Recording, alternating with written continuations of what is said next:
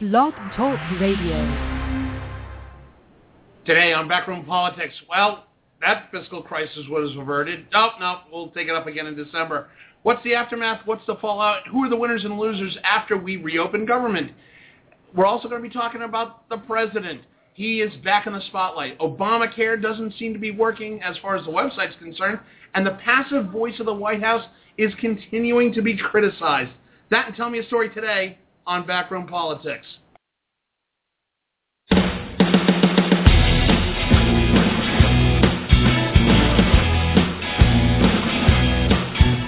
Live from Shelley's Back Room, 1331 F Street in the heart of our nation's capital, Washington, D.C. This is Backroom Politics. To join the discussion, you can call toll-free 1-877-662-3713. And now, the moderator of Backroom Politics, Justin Russell. And good afternoon out there in Radio Land. This is Backroom Politics, live from Shelley's Back Room, 1331 F Street, in the heart of our nation's capital, Washington, D.C. It is Tuesday, which means that the Roundtable is gathered here at Shelley's, and joining me as he does every Tuesday, he is freshly returned from his trip across the continent. He is the former congressman representing Washington's 2nd Congressional District. He's Congressman Al Swift. Hello, Congressman. Which means I've crossed the continents. Many times. We'll talk about that later. To my 11 o'clock, he is the former floor chief for then Congressman Gerald R. Ford, former Vice President of Government Affairs for the National Broadcasting Corporation. He's the Honorable Bob Hines. Hi, Bob.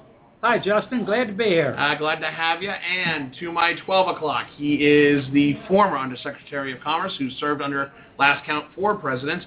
He is longtime Senate staffer and a very distinguished and handsome and very tan fellow after coming back from California. He is the Honorable Alan Moore. Hi, Alan. Justin, I just want to say to Al, it's better to be crossing continents than to be incontinent. What if you're both? We're starting early, aren't we, kids? We're starting early here at Backroom Politics.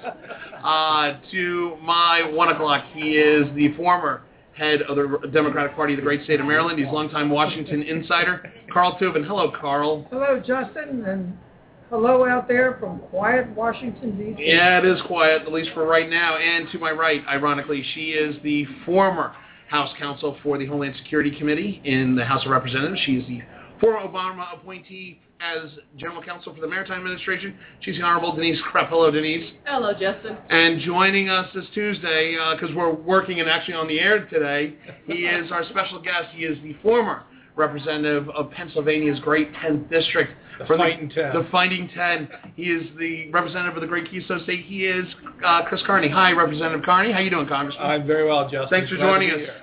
Thanks for joining us. Hey, in case you've been living under a rock or you've been living somewhere out in the Maldives, we fixed the fiscal problem temporarily. We've kicked this battered, rusted, hold can down another 100 yards down the road, only to have to take it up again in, 3 months now? It is 3 months, basically. So we got 90-day reprieve before we have to go through this rigmarole all over again. There are so many winners, so many losers in all this. But, Alan Moore, let's start with you real quick. What's your takeaway from the deal that came out? And give us some of the specifics that the general electorate should know about. Well, the deal was basically something we talked about several weeks ago, of keeping the CR and the debt limit joined, shorten the time on the debt limit from the year that the administration and the Democrats wanted to a couple of months. What they've done is they've taken the continuing resolution, the big spending bill, in mid-January, and they've set a date on the debt limit, which is different than the dollar number that they normally have for the debt limit, a date of February 7th. So these two are going to move forward, and in the meantime, they have set up a joint sort of super committee. I hate to use that term because that term has been the kiss of death in the past. Are you talking about the Gang But of Six? That's what it is. It's but it's a bigger gang this time. House and Senate members, ostensibly around the budget resolutions, but it's a committee that involves not just budget committee members, and they have until December 13th to try to come up with some sort of a larger bargain. I won't call it a grand bargain because that just seems out of reach, but a bargain that would bring into question whether we still live with the sequester. Maybe we can take a look at the entitlements, which are really the big problem. But the interesting part of this, Alan, is this, as you had said, was some sort of like Uber hybrid committee. This isn't exactly what we would consider a budget conference in the traditional sense. Is that accurate? That's right. Normally a budget conference would just be members of the budget committee. They have the ability to build on the two very different budget resolutions in the Senate and the House, and a process that's called reconciliation, which allows you to make decisions with less than a supermajority, but it's not at all clear that this group will come together, but there's at least going to be a serious effort in the next 2 months to see if they can find common ground. Congressman Chris Carney, this election is basically the two chairs, one for the House, one for the Senate. Paul Ryan for the House, chairman of the Budget Committee, interesting choice, as was Patty Murray, also chairman of the Budget Committee, but not exactly a focal point for Democrats as far as the budget goes, where she hasn't been a rising star as far as budget concerns in a lot of the eyes of the electorate.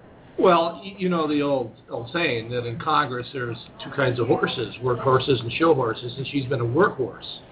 And to a certain extent, I think she gives credibility to the process. She's not about promoting Patty Murray like some other senators may be about promoting their own agendas.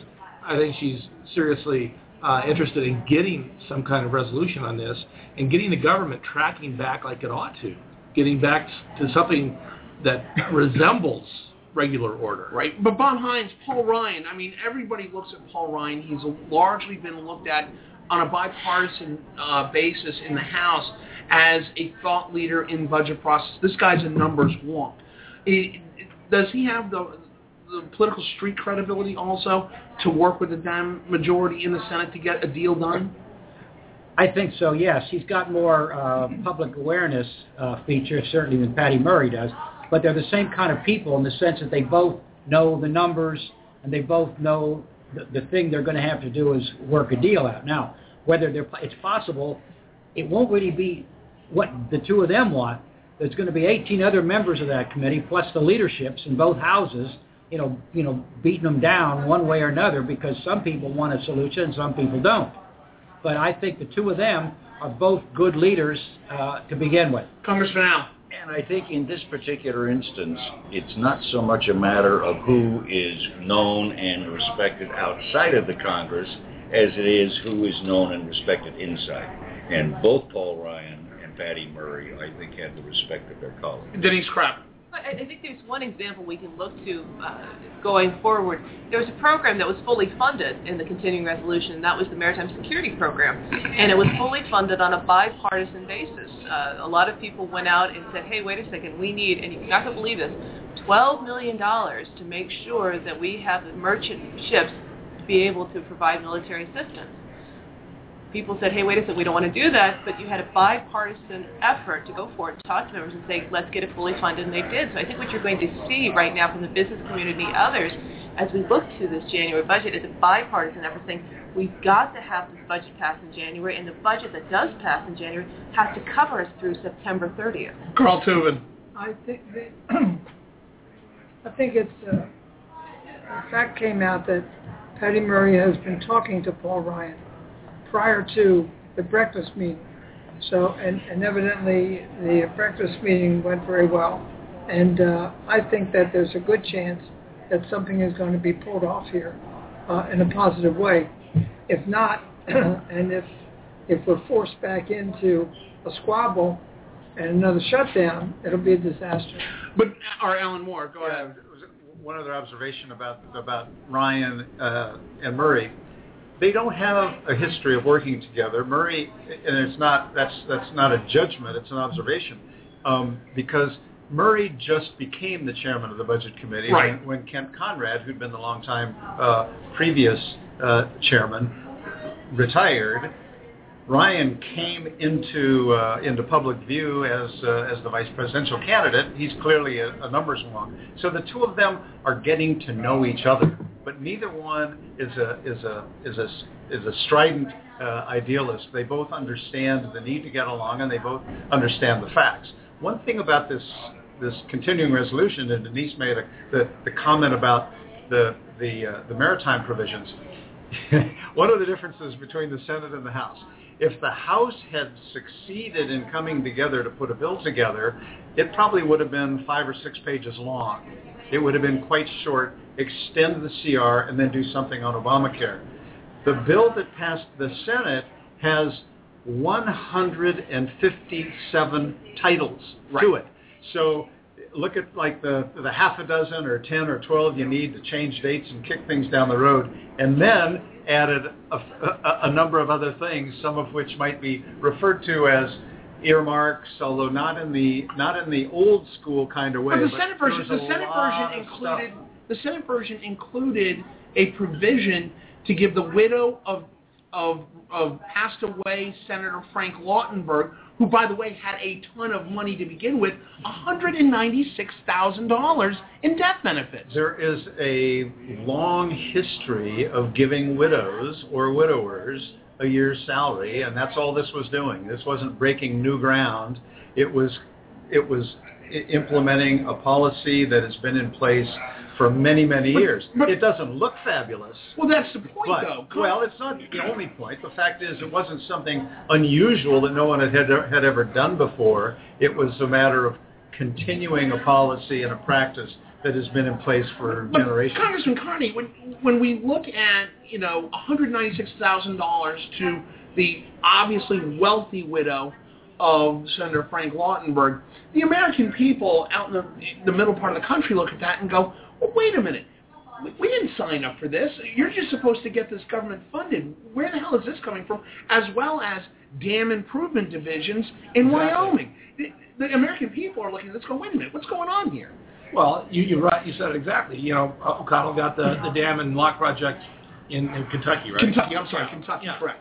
So it's the old game, played by slightly different rules, but you always add in the things the sweeteners that will make you come to the table. But Bob Hines, going back to Alan's point, when we look at the budget that possibly could have come out of the House, it would have been short, sweet. It just would have dealt with getting government back open and funding it through the next 90 days. And just at a point where there might be light at the end of the tunnel for the Senate and that they're actually governing, they come up with this. Is this a sign that it's still the old way of doing business in the Senate and that the House is just going to have to get its act together? There are, in both houses, there are customs. There are things that maybe the citizens might say, gee, why do they do that? It's almost always with respect to members. This is an example of that. I don't find it totally offensive. I understand it seems foolish. Here's a multimillionaire whose widow doesn't need the money at all. It might be different if you're a senator who is just an average guy and he's never made more money he has no more money than his salary in the Senate. But that's not the way it works. This is something the Senate wants to do. I'm not going to worry about that. If that's the problem, if something like that is a hang-up, then we got more problems than I can ever imagine. Alan Moore. Yeah, as always, these things, when you shine a light on them, they sometimes they're dirtier than they appear, and sometimes they're a lot more benign. The timing may be odd. In the Senate, they self-insure loss of life. They don't put a means test on it. When a member dies, they give them a year's salary.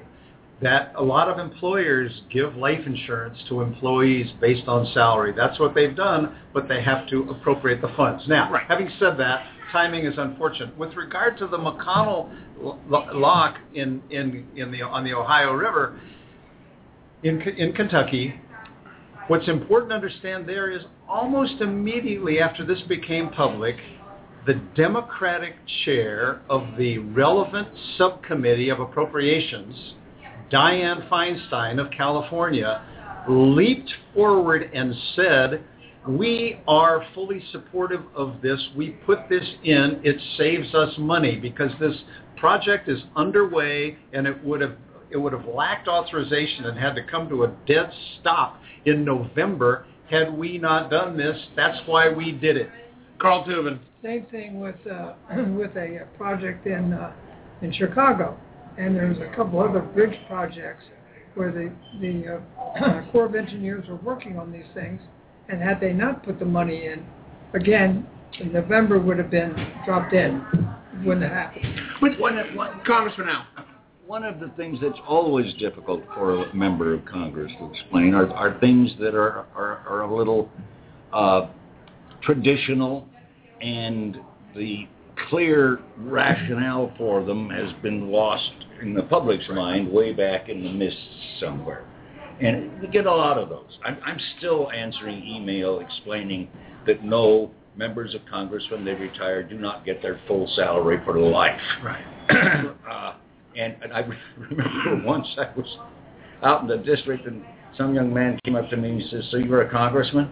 And I said, yes, I am. He says, well, if you're a congressman, where's your limousine and the blonde?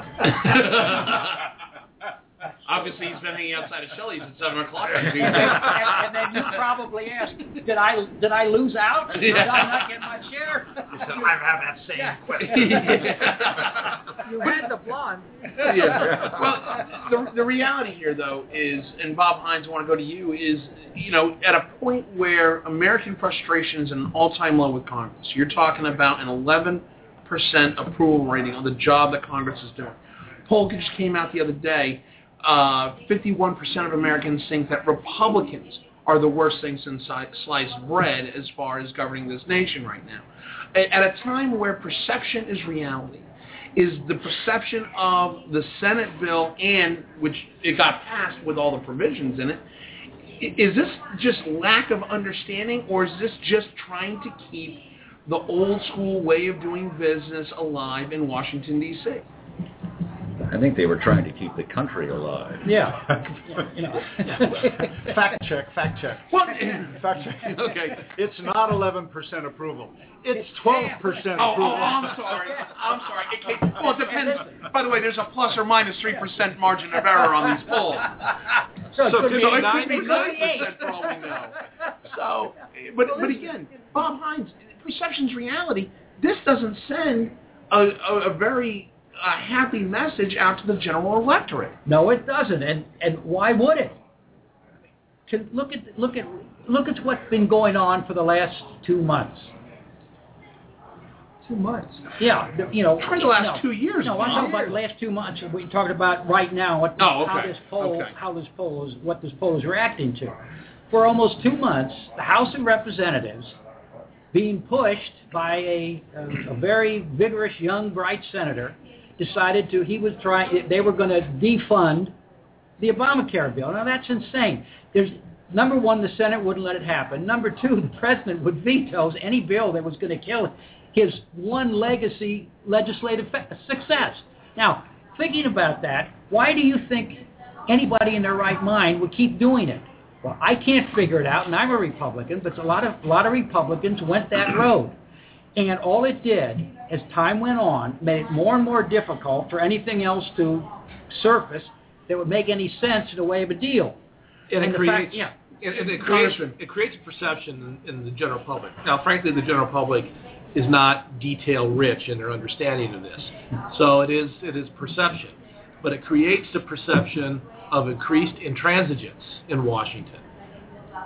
It used to be this town used to be a place where problems were solved but not created. Right. Now it's perceived exactly the other way around. Right. Denise Krepp. Well, are we solving problems or are we creating problems? I mean, I think the person that's going to come out the worst on this, quite frankly, is Mitch McConnell. I mean, if you took a look at some of the interesting articles in the Washington Post, it was the folks in Kentucky saying he shouldn't have done what he did. But the only reason, folks, that we actually have a budget right now is because Mitch McConnell made the decision to work with the Democrats on the other side. Right. And but for him, we would still be out of work right yeah, now. and Congressman Al. I'm no fan of Mitch McConnell, but he did the right thing, and he did it for the right reasons, and he knew damn well that he was in trouble at home when he did it, which showed that he also had courage. But we spent half the second. Go ahead. But is he paying attention to a primary challenge or a general election challenge? I'd say both. Well, I think we're getting rumors that there's going to be both on both sides. Well, both he's getting- McConnell and Reid are facing some stiff competition, possibly. But I think McConnell's made the decision or the calculation that he can survive the primary challenge, but he may have a tougher time in the general, which is Possibly. Alan Moore. Yeah, I am a huge fan of Mitch McConnell. I have enormous respect for the guy, and he, a year ago, was the guy who cut the deal with Biden. This time he cut the deal with Reid. He stays on the side. He watches things develop and then jumps in when he needs to. He's trying to be careful and protect himself, as all these guys do, in terms of the elections that he may be facing, a primary and a general. And there's no guarantees in this game, as two of our guys know, and some of the rest of us who worked for politicians who've lost, and we were lost right along with them, or who won and we won along with them. But I think that McConnell also takes very seriously his job as the leader. He sought that job. He got that job. He, I think, is a remarkably effective leader, and it ain't no easy job leading a caucus that includes That is fractioned Ted at best. Cruz over here and John McCain over here, and there's a I don't mean to put McCain as the best example of the softer side of the party, but it is a tough job.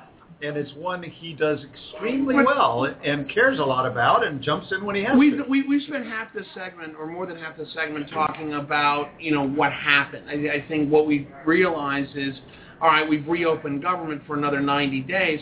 The question that America is asking itself right now is, okay, are we going to go through this same level of BS in 60 days leading up to the 90-day deadline? Bob Hines, is this something that we can expect, or God forbid, Congress has learned its lesson? No, God not forbid. No, that was sarcasm, Al. Oh, I see. Yeah, I know you were up in Canada, and they don't have a lot of that up there, but that was American sarcasm. Eh? Yeah, exactly. Yeah. Bob Hines. Let us hope that the last several months and the great frustrations that everybody has on both sides of all the issues, let us hope that they, at that point, have learned enough to say, we've got to cut some deals. We just have to do it. I mean, now, do I think it's almost a sure thing that's going to happen? No, I don't. I wouldn't bet the mortgage on it, I'll tell you that. I wouldn't bet my house on it.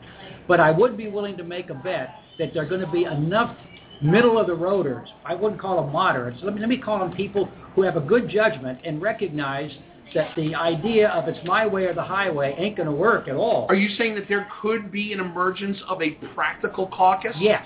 Interesting. Congressman Carney. Pragmatism on the Hill? On the Hill.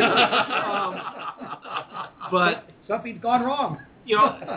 I wonder now, we talk about all this and how little deals were made on the side. Ever since we got rid of earmarking, there hasn't been a necessity to actually talk to the other side necessarily to make deals, right? I wonder if bringing back earmarks would make the Hill a little more civil. I wouldn't have a problem with that. I wouldn't have a problem with that at all. But again, looking into the crystal ball, because we've done such a good job of handicapping politics on this show, looking into the crystal ball, Congressman Al, should America be nervous that we're going to see another shutdown in 90 days, a la the 79 shutdowns and even the 96 shutdowns? Well, I think they should be nervous. I don't know that will happen. But if you base it on how Congress has behaved up to now, you can't say that, well, that will never happen. That will not happen. Let me add another thing. It seems to me that another reform that is necessary that will never happen is there is no need for a vote on the debt ceiling. You have to do it. You have to do it. It's paying the credit card bill. And why we put ourselves through this agony, it's again something the public doesn't understand, and all of that, and we should just do away with that. So we're going to talk about that specific subject when we get onto the president's soft messaging here in the second hour. But also looking at, well, Denise, you had a comment real quick. I think part of your answer is tied to when are the primaries and the caucuses. I mean, because if you're looking at a January 15th deadline, when's the first primary, what's the first caucus that occurs, and what are those folks who are going to be up in front of those primaries and caucuses thinking about? But we still have elections that we got to get with this November that are going to determine some key, if you will, forecasting of what midterms could look like. So you see what Virginia looks like come November, but I really do think you're going to see what late January, early February. That's going to be the indicators. Alan Moore. Back to your initial question of whether the American people should worry about what's going to happen in January. Yeah, we always got to worry. We got Congress involved and this particular president. So you shouldn't all of a sudden get all comfortable. But I think that we're at the moment at the bottoming out in terms of Congress. We keep saying that, and then they go lower. I think there's still 12 more points. I think next week that you're going to see that the problems with Obamacare, which I know we're going to talk about, are going to suddenly emerge much larger, and all these people who said, watch out for Obamacare, are going to have at least a little bit of credibility until this stuff gets sorted out. So that's one thing that will happen. But the second reason I don't see us having another stoppage is encapsulated in the remark that Mitch McConnell made about how you never learn much from the second kick of a mule. Well, we've had two. We won't do that again, not at least for another 10, 15 years when we. But Alan, with all due respect, this Congress has been kicked in the head by several mules several times, and they still can't seem to get out of their way. This was the first shutdown, and I'm saying that there will not be another shutdown. That doesn't mean we won't kick the can down the road again, because we had that conversation last week. There's always a road, no matter how beat up the can is, you can always kick it farther down the road. I think there will not be another shutdown. Bob Hines. Slim down. Right. Depending on who you talk to. Right. Bob Hines. We talked about practicality. The popularity polls of the Congress, and particularly the Republican Party, have fallen so rapidly, so quickly, in such a great degree, that I think even the Tea Party people must begin to think a little bit, say, well, I've got my base, but I'm not sure how big it is anymore. I'm not sure everybody who votes Tea Party is as rabid as some of them, and I've got to be a little more careful now, I think. Bob, hold that thought, because we're going to take that up in the second segment. I want to talk about who the winners and losers, and I want to talk about the emergence of a new practical middle, not only in Congress, but in the American electorate as a whole. So hold that thought. When we come back, we're going to continue the discussion. This is Backroom Politics Live from Shelley's Back Room, 1331 F Street in the heart of our nation's capital, Washington, D.C. We will be back in 3 minutes. Stay with us.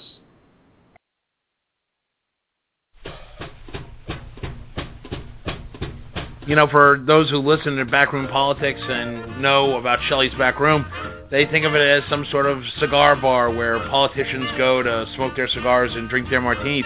Actually, what you don't know about Shelley's Back Room has one of the greatest menus in the city. I kid you not. You've got the campfire wings, famous campfire wings, 1 pound of roasted, not fried, seasoned marinated jumbo chicken rings served with their own special honey mustard sauce. Folks, if you like chicken wings, you've never had the campfire wings. Best wings in the city, bar none, I guarantee. If you don't like it, Al, you can call us up and tell us that you don't like it. You have daily specials. Come down on a day when they have the Justin Chicken Sandwich. The sandwich named after me, breaded chicken breast, provolone cheese, thick-cut bacon on a Kaiser roll served with a honey mustard sauce. Folks, it doesn't get more artery clogging than that, but it is worth it. Come down to Shelley's Back Room, 1331 F Street, in the heart of our nation's capital, Washington, D.C., the premier sponsor of Backroom Politics.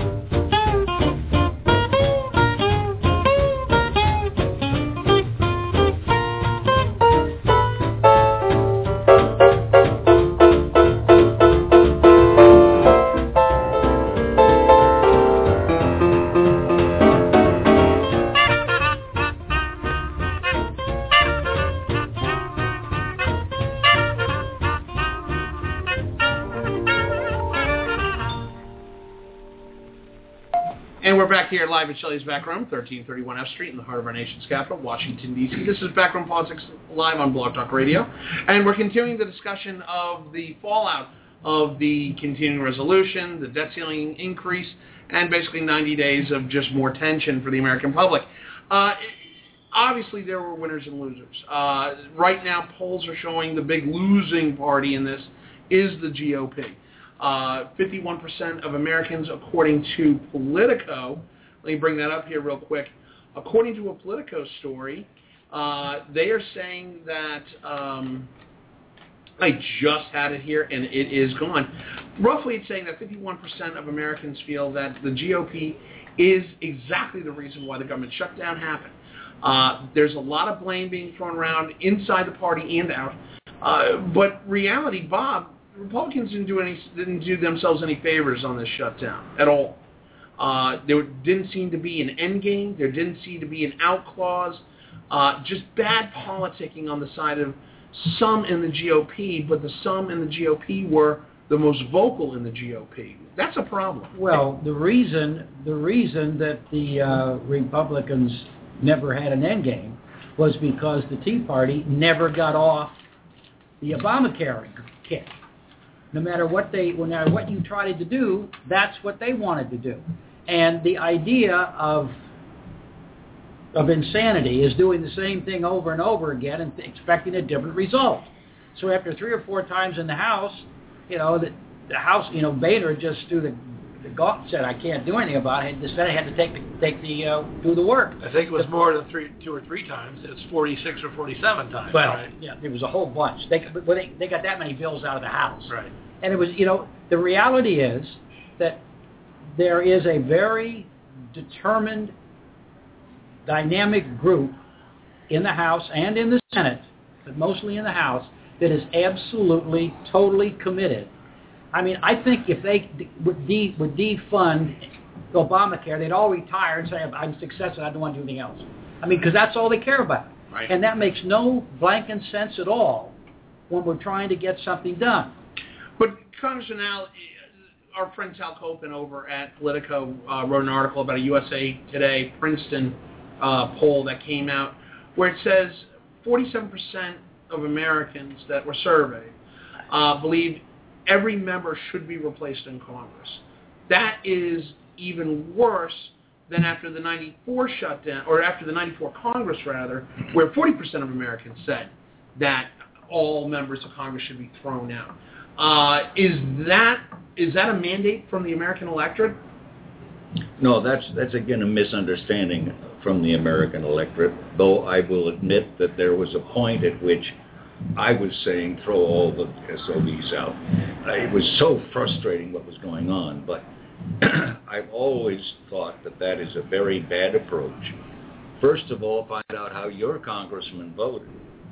And if he voted a way you didn't like, throw him or her out. But don't throw out people who agreed with you, and if you haven't checked the vote, you don't know.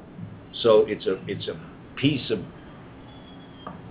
cheap, wrong-headed advice that pops up every time Congress gets a PR problem. Carl Tubin. There was also another poll, which they've taken over and over again over the years, and which said that 52% of the people polled want the Democrats back in charge, and we haven't been up there in about 4 years that high.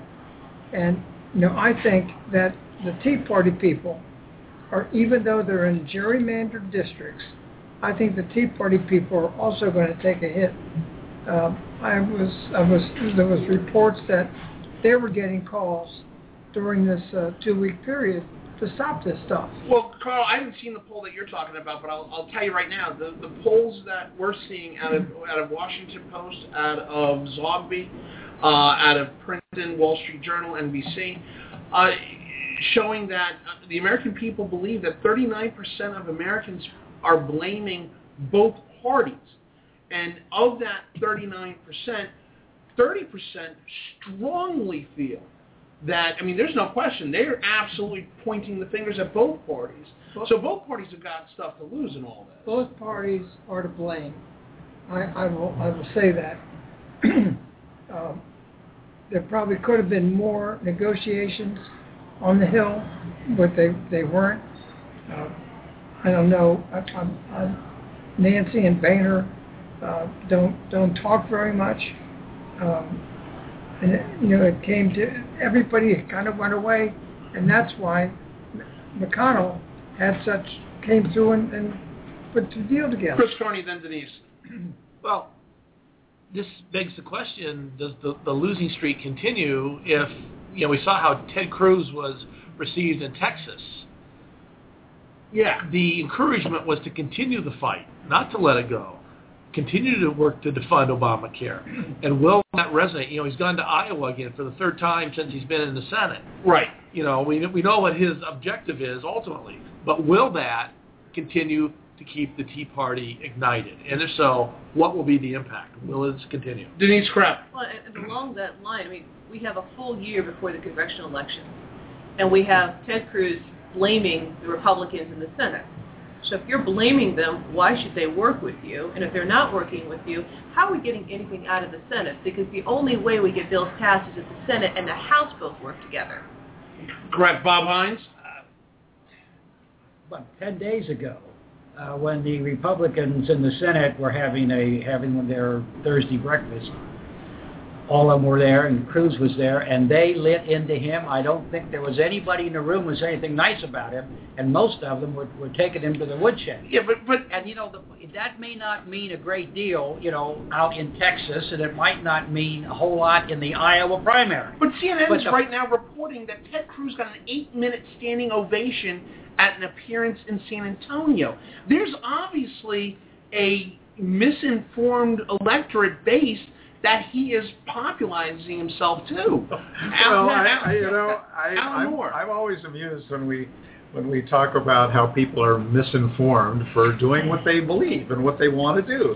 I was going to make the observation that the person that Republican senators now are really, really furious with is former Senator Kay Bailey Hutchison, who retired and created an opportunity for this man Cruz. Now, but Cruz is doing what he said he was going to do, and he enjoys, among Republicans in Texas, 75% approval. Right. So, I don't agree with him. I don't like it. I don't think it's healthy, but I don't hold it against him. And my God, he's a senator who has this odd and unusual impact over on the House.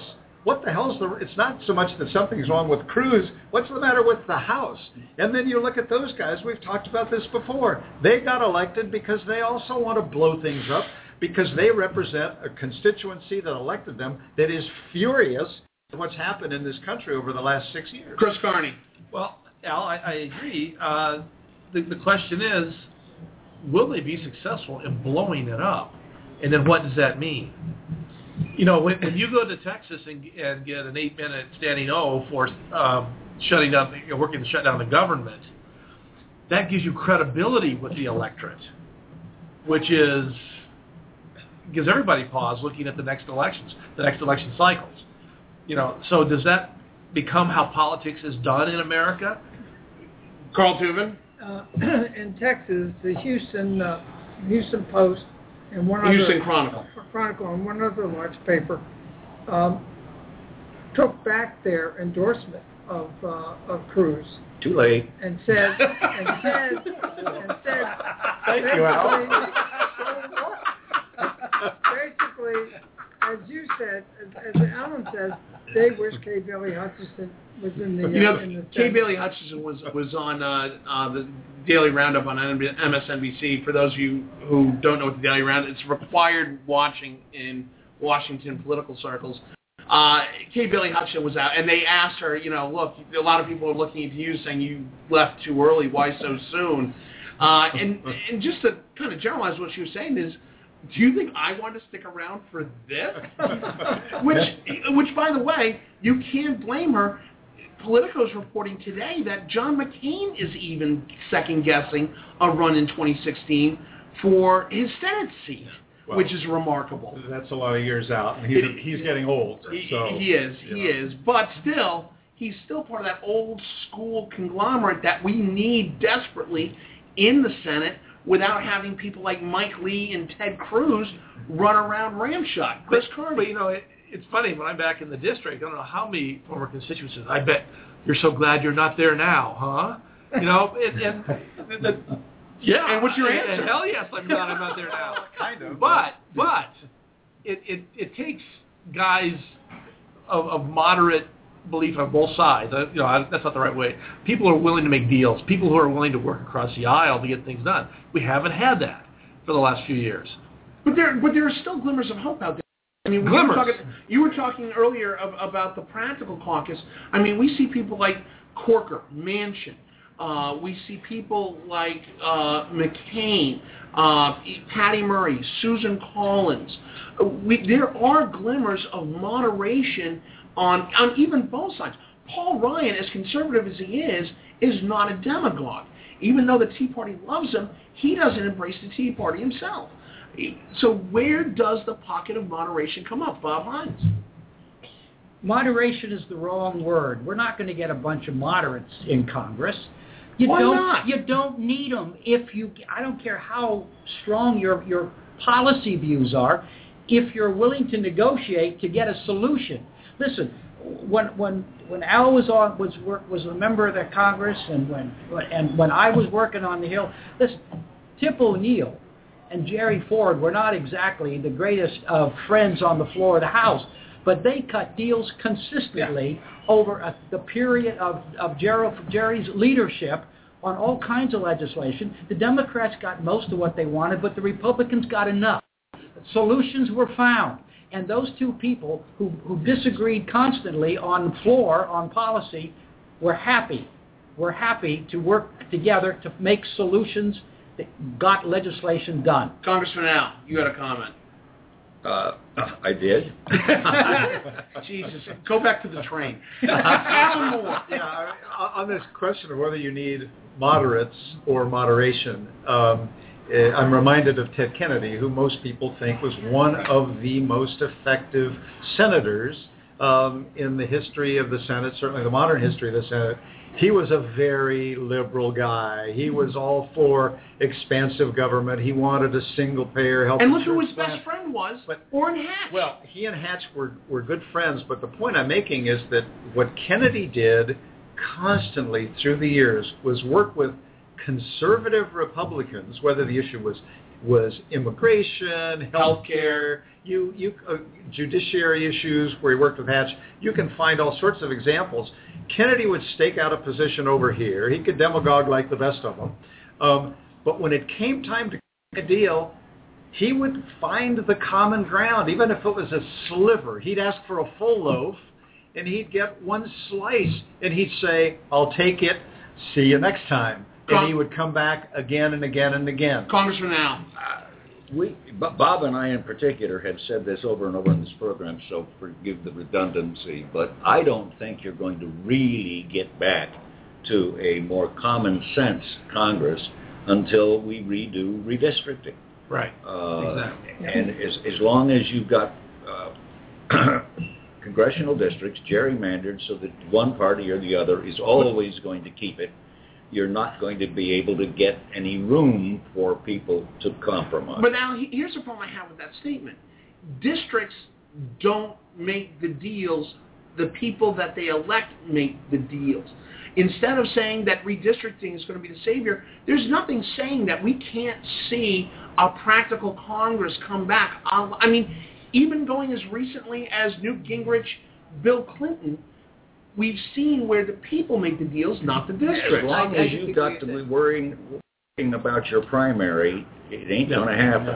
Denise Kraft? And that's exactly it. If you are worrying about your primary, you're more worried about that district. So the districts make the deals, not the people in them, the districts. Carl Tubin. One thing we've overlooked about this past situation in the last 2 weeks, it was the women in the Senate who had gotten together and started to talk, and they've been talking for a while, and they helped put this thing together.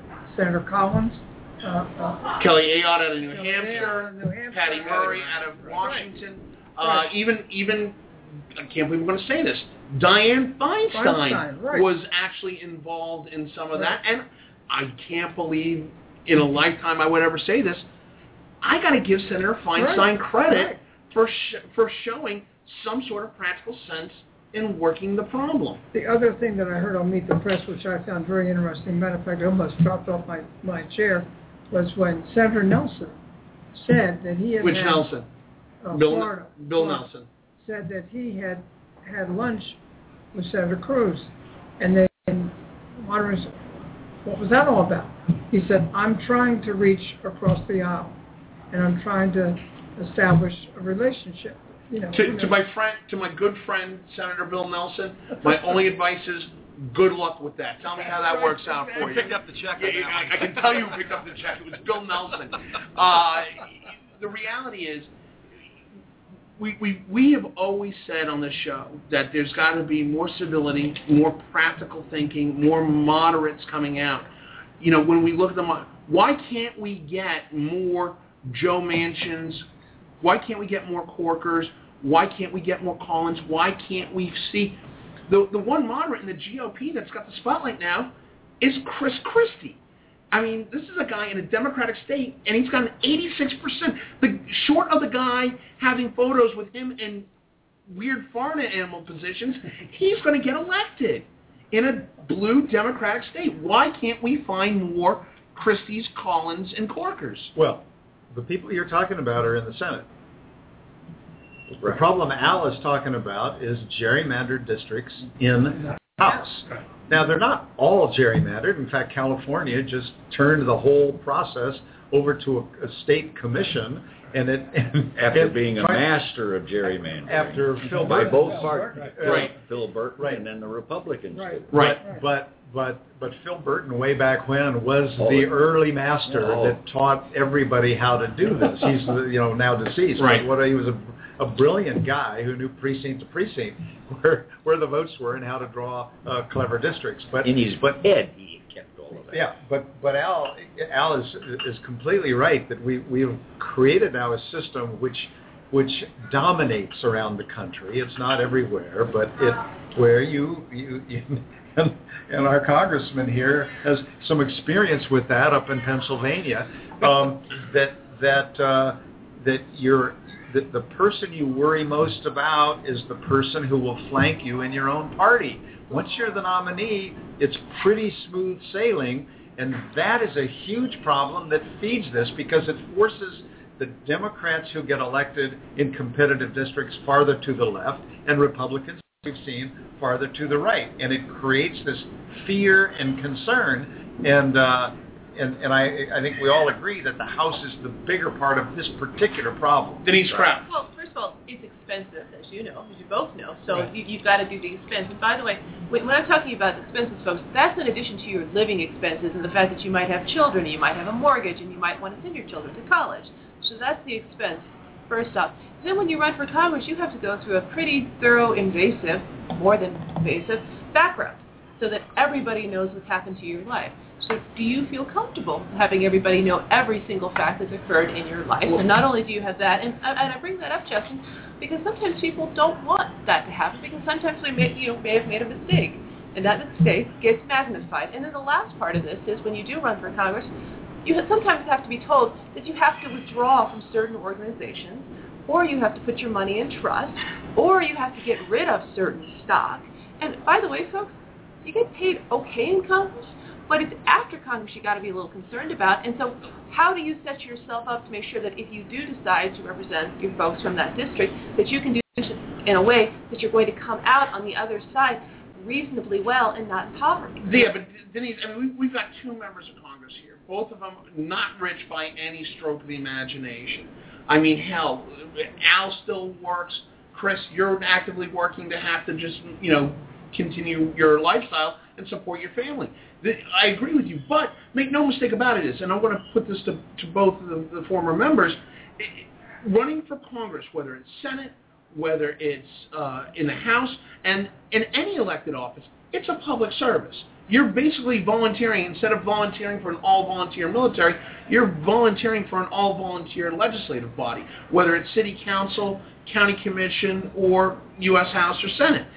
The reality still dictates is when you make that decision, somebody's got to make the decision to say, look, I'm going up there not to just represent my constituency, but I'm part of the bigger cog that runs this entire country's fiscal and budgetary and security and social affairs. And Justin, it's easier to do that when you're in the Senate than vice in the House. So I'd ask the two members here. Chris, I'll go to you. Well, part of it is, about a third of the time you have to fundraise in order to stay there. The interesting thing is most folks don't understand, it doesn't matter how articulate you might be, what your policies are, how well you legislate. You will draw a challenger if your bank account's low enough. Mm-hmm. That's part of the problem, actually. So do we go to like a British model and saying, look, a centralized elections commission, you get $100,000, everybody's equal playing field, let you guys fight it out amongst yourselves? Supreme Court won't let you do that. Oh, okay, so then what's the solution? If money is buying, and that allows people like the Koch brothers, and it allows the Hollywood political consortium to come together and throw all money all day long at it. Congressman Al, what's the solution? I have talked, first of all, you got to educate the electorate, if you will. Good luck. Exactly. But here's the way I have tried to do it. When people start saying, you've got all those rich people that are putting it, you got all the corporations, you got all the unions that are doing it, and I said, look, there are only 3 ways you get money into a campaign. There aren't 4, there aren't 5, there aren't 6. There are 3.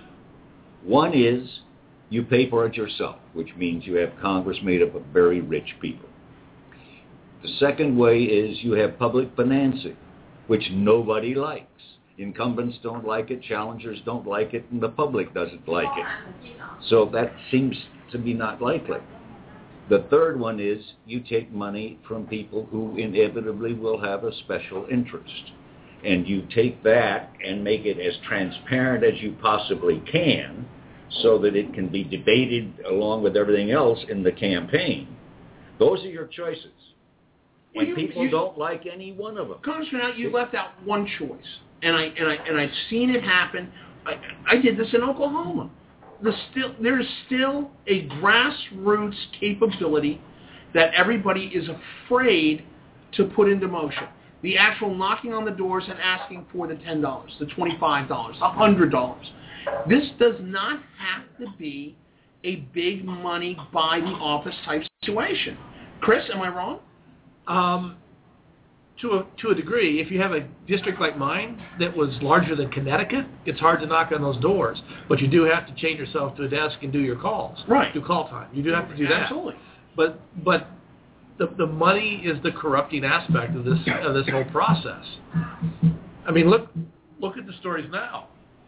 That the Republicans who were the big donors now are not making the contributions to the people that expect them to be donees because of their behavior. So will that, in fact, affect their behavior? But I want to go back to something that Bob had mentioned a few weeks ago about the race possibly in Justin Amos's district out in Michigan. Grand Rapids. Up in Grand Rapids. People like Rich DeVos and other big-time money corporate bigwigs in that district are coming together to find, wait a minute, we don't like what Justin Amos is doing for big business. We're going to find our own guy, and oh, by the way, we're going to flood it with money, and he's going to win. And Justin, you go back doing whatever it was you were doing before. So again, big business comes in. This is a matter of who can raise the most money, not who's the best candidate. Well, and big labor. We're putting out business. It's both sides. It's labor. Both sides. It's the entertainment. It's the big money donors in corporate, Wall Street, the whole 9 yards. But there's a sea change now. I mean, I don't know how many emails a day I receive from different organizations asking for $2 or $3 or $4 or $5 every day, hourly almost. And sometimes you give, sometimes you don't. But the impact of that is enormous.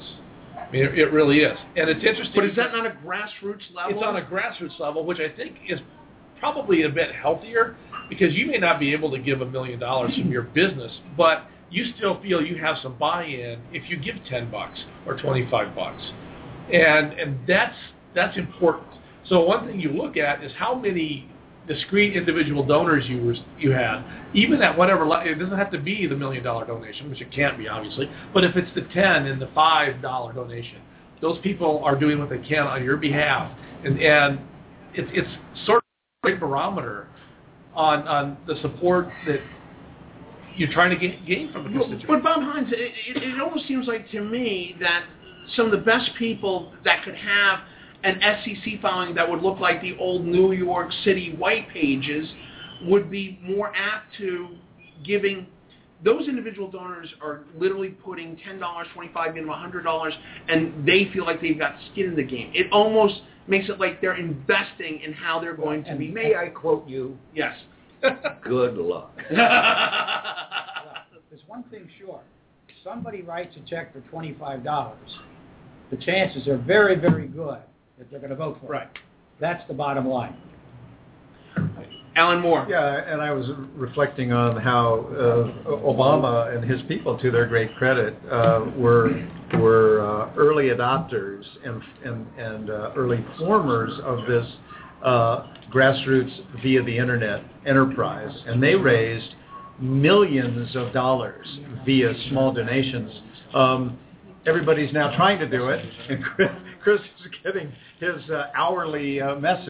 So I think that although that notion isn't dead, it's going to be really hard to revive, except and unless you have a message and a moment that people will respond to. But what used to be unusual is now becoming the norm, which makes it that much harder to stand out in that grassroots space. Congressman, I'm going to give you the last word on this. We shouldn't talk about campaign finance without giving a nod to the Supreme Court, which has taken us back to the Nixon years. It has wiped out everything that was done as a real reform. And so we're in for some real problems. And much worse than we've ever had before. I'll tell you, one of the things that got small contributions involved was the PAC, and which Fred Wertheimer and Ralph Goody Two Shoes both. Are you talking about Ralph Nader? Yes. Both of them found that because you could trace the money so easily, they could use it to beat up on you. And I remember Fred Wertheimer was in my office once, and I said, well, I see you've just issued, your third report with the same figures and moved them around, and that I have taken more money from communications PACs than anybody else in the Congress. And I said, that's no doubt true. I never questioned Common Cause's dollars, their figures. I said, but Fred, you know that most of the people in communications, if they're not natural enemies, they sure as hell ain't natural friends. If you take from broadcasters, you're going to upset other people. If you take from cable, you're going to upset other people. If you take from this telephone company, you're going to upset that telephone company. So that, I take from all of them, and every time I vote, I'm voting against most of them. And Fred looked at me and he said, yes, but the public doesn't know that. Al would take their dough and then tell them no. Exactly. Exactly. You did that to me, all right. We're up against the top of the hour. We're up against the top of the hour. By the way, kids, it's happy hour out there in Radio Land. We're going to break open our bottles of booze and smoke our cigars here at Shelley's Back Room. But before we go to break, one big winner, one big loser in the fallout of the fiscal fight. Congressman Al, one big winner, one big loser. One big in the fiscal fight. Who's the big winner? Who's the big loser? The Democrats were the big winners. Okay. The big loser, obviously, was the Republicans. Bob Hines? The biggest loser was the organizational structure of the Republican Party, the leadership, with Mr. Cruz undermining almost everything you can imagine. Well, and let me add something. I think this is sad. I think that we got to go to break at some point now. Big loser was John Boehner, and that wasn't fair to him. He's a good man. He's I don't agree with him on anything, but he passed by compromise the education bill for President Bush with Ted Kennedy. And this is a man who can do the job, but he's got his feet nailed to the floor by the Tea Party. Alan Moore? So the biggest winner was President Obama, who sort of got what he wanted without working very hard. And the biggest loser is also President Obama, because now the focus is on Obamacare, which is a disaster. And we're going to take that up in the next hour. Congressman Chris. The biggest winner, I think, is President Obama and the Democratic Party. I mean, just anything with a donkey on it is going to do fairly well in the near future. The biggest loser is the American public, because it further erodes any confidence, any faith they have in this country's ability to govern. Carl Tubin. The biggest loser is the Tea Party, which has dragged down the Republican Party. Here they want to rebrand themselves, and they have all this stuff going on, which absolutely wipes out what they're doing.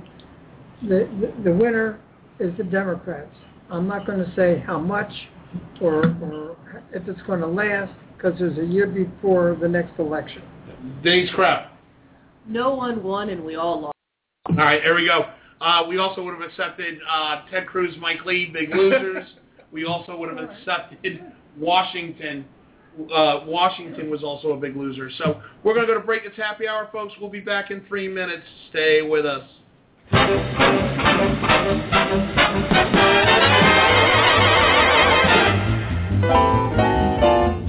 Happy Hour on Backroom Politics is sponsored by Shelley's Back Room, 1331 F Street, in the heart of our nation's capital, Washington, D.C., America's premier cigar tavern.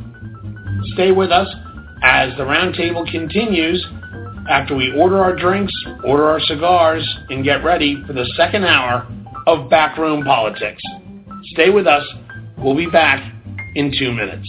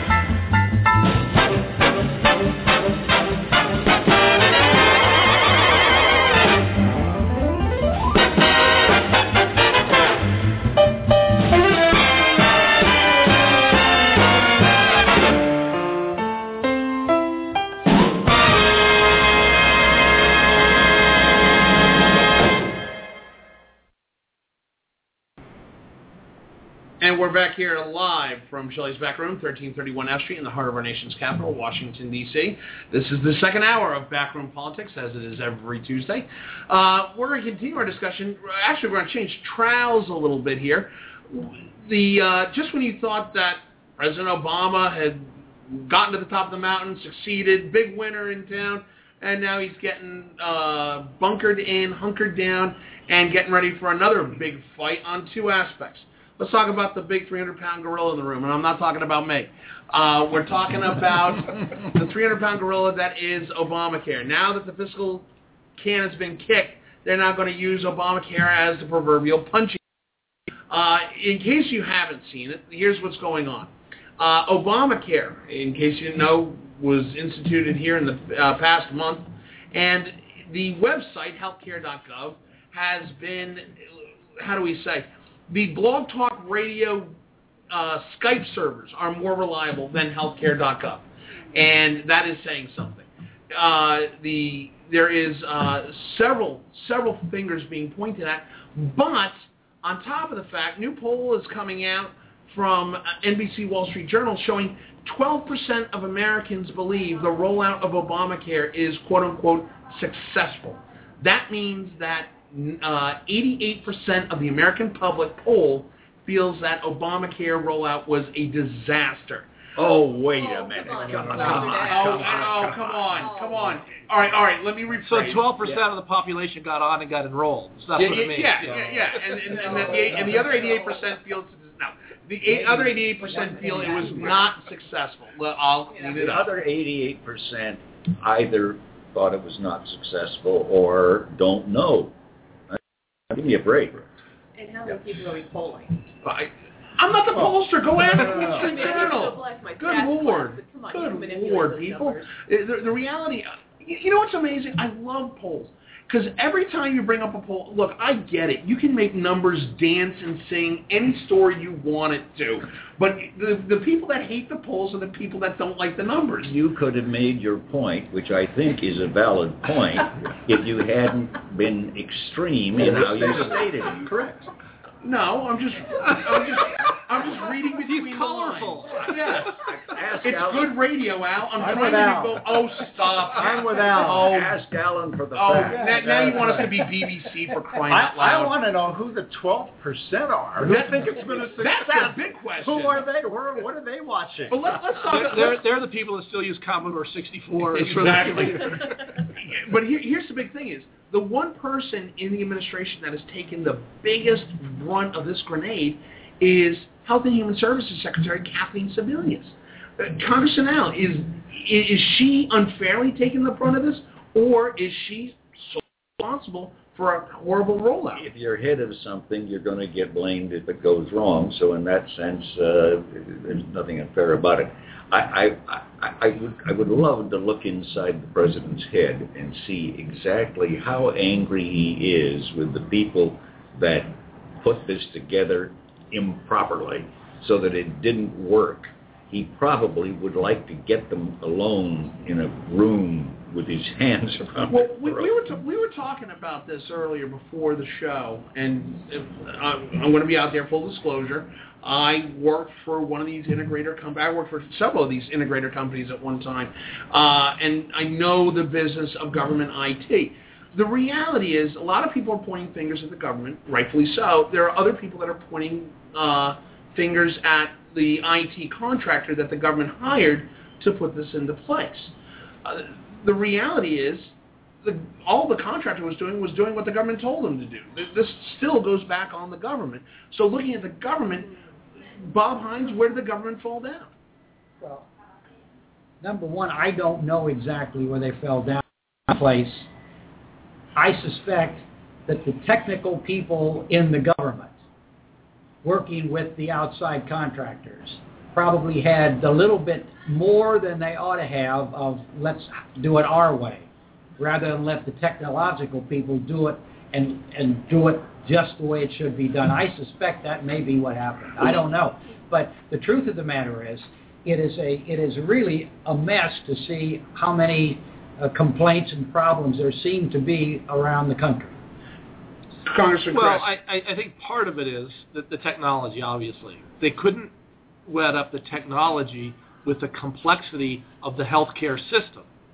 I think when you look at the policy it's trying to fix, right? You can't make zeros and ones sing if you have a policy as complex as America's healthcare system. And to make it as seamless and as easy to get health care as you can order a pair of sneakers on Amazon, it's going to take some doing. And I think they grossly underestimated the technology that's going to be required. And in addition to which, people always criticize the government for being slow. It makes its mistakes when it hurries. And I go back to Lyndon Johnson and we ought to be damn near perfect. Well, the poverty program. I mean, he forced Sergeant Shriver to put together the Job Corps, for example, way too fast. That's a program that has since worked extremely well, but it really got screwed up at the outset. And it was because they didn't take enough time to do it right the first time, and I suspect that's what's happened here. Denise Krapp. And just I'm concerned, I think you just gave the IT folks a vibe. I don't know if most folks realize this, but the majority of the IT systems in the United States government have been outsourced to private companies. And since I had to live through a little debacle in the Coast Guard called Deepwater, and that's when we learned that the Coast Guard... But that wasn't IT. That was not IT. That was not IT. Yes, we don't know what it is and don't really care. Exactly. That's the reality. That's the reality. Carl Tubin. Well, there was a report this morning that a lot of people who were IT people within HHS saw this coming but didn't tell the secretary. Right. Now, the secretary should have known, but they didn't tell the secretary. The other thing is, this is one situation where President Obama, if he knew about it in advance, I mean, they had a test a week before that didn't go well. He should have said, let's stop this. Let's take a few weeks to try to get the kinks out, or take a month or 2 months, and then roll it out instead of having this mess. Alan Moore. Well, a couple of things. One, when Al says this happens when you hurry, it's like, yeah, they only had 4 years to get this one right. And what we really needed was even more time. Now, with regard to Carl's point, I think that in an odd way, they did know just before the launch that some test runs, modest little test runs, ran into snags. Right. But politically, the Republicans had gotten into this corner of saying, just delay the individual mandate. And they were not about to do it, even though there was strong indication that this was a problem. So to protect them politically at the time, they made a real fundamental problem. In terms of the software itself, there were a couple of things that occurred. One, a bunch more states came into the federal system than they had originally thought. Well, if that means, and that's why the contract, which was supposed to peak at $100 million, went up to $300 million and still counting. But there was a bigger problem in the decision on design, and it reflects the way healthcare works in America. We hide the costs of healthcare from people through all sorts of subsidies, and everybody thinks they should get healthcare and they shouldn't have to pay for it. And the fact of the matter is somebody has to pay. Now, what that meant for Obamacare was, rather than tell people in individual states, here are going to be your 4 options. Here's what they would cost. And you need to find out if you will qualify for a subsidy. The way they decided to set it up is, we're not going to tell you what it costs. We're going to tell you what the net cost to you will be. So you have to fill out a whole bunch of information that will show us what subsidy would be, so that instead of telling you that a policy that'll cost $400 a month, because we're afraid that'll drive you away, we're going to tell you that with your subsidy it would only cost you $150 a month to sign up. That hugely complicated everything that they did and made what we're now seeing happen unfold.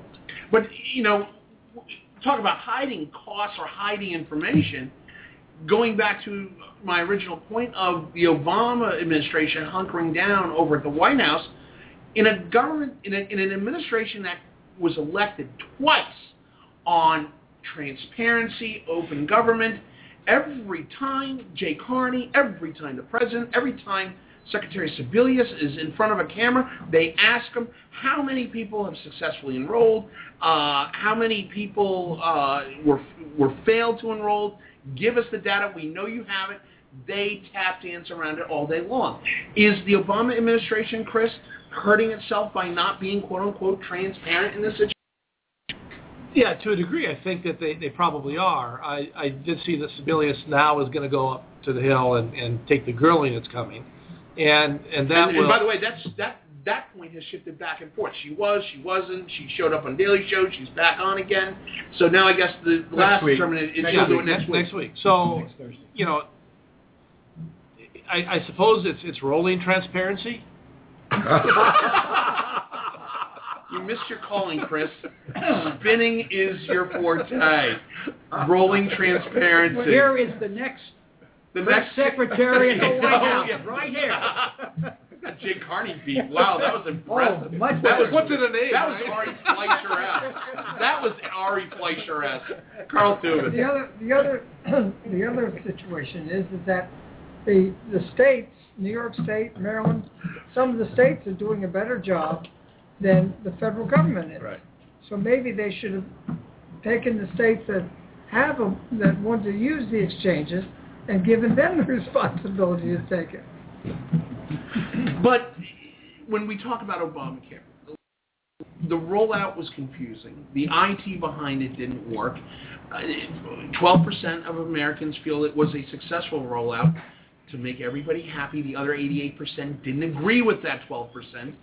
So this paints a big black eye, Congressman Al, on the legacy program from this president. How does he fix this problem, and can it be fixed? Well, I suspect it can be. It's whether anybody at the White House can figure out how. I think they got a real problem on their hands, and it's a huge embarrassment. I don't know that we've seen the end of it. I think it's too early to say it's a failure or anything like that. Alan, more than Denise. Yeah, they have to.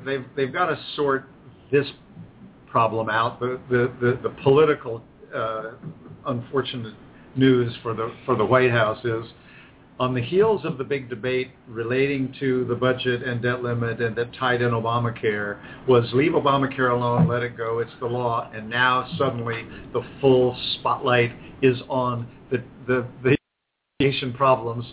They will presumably get sorted out. The big question, though, is who will be signing up?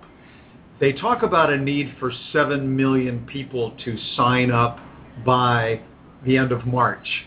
Now, the best guess now is maybe 150,000 people have signed up, but that's not hugely significant because the coverage won't start till January 1st. On top of the fact that 30 million Americans don't have quality health care. But let's suppose we get 7 million. Let's suppose we get 6. Let's suppose we get 8. Does that solve the problem? No.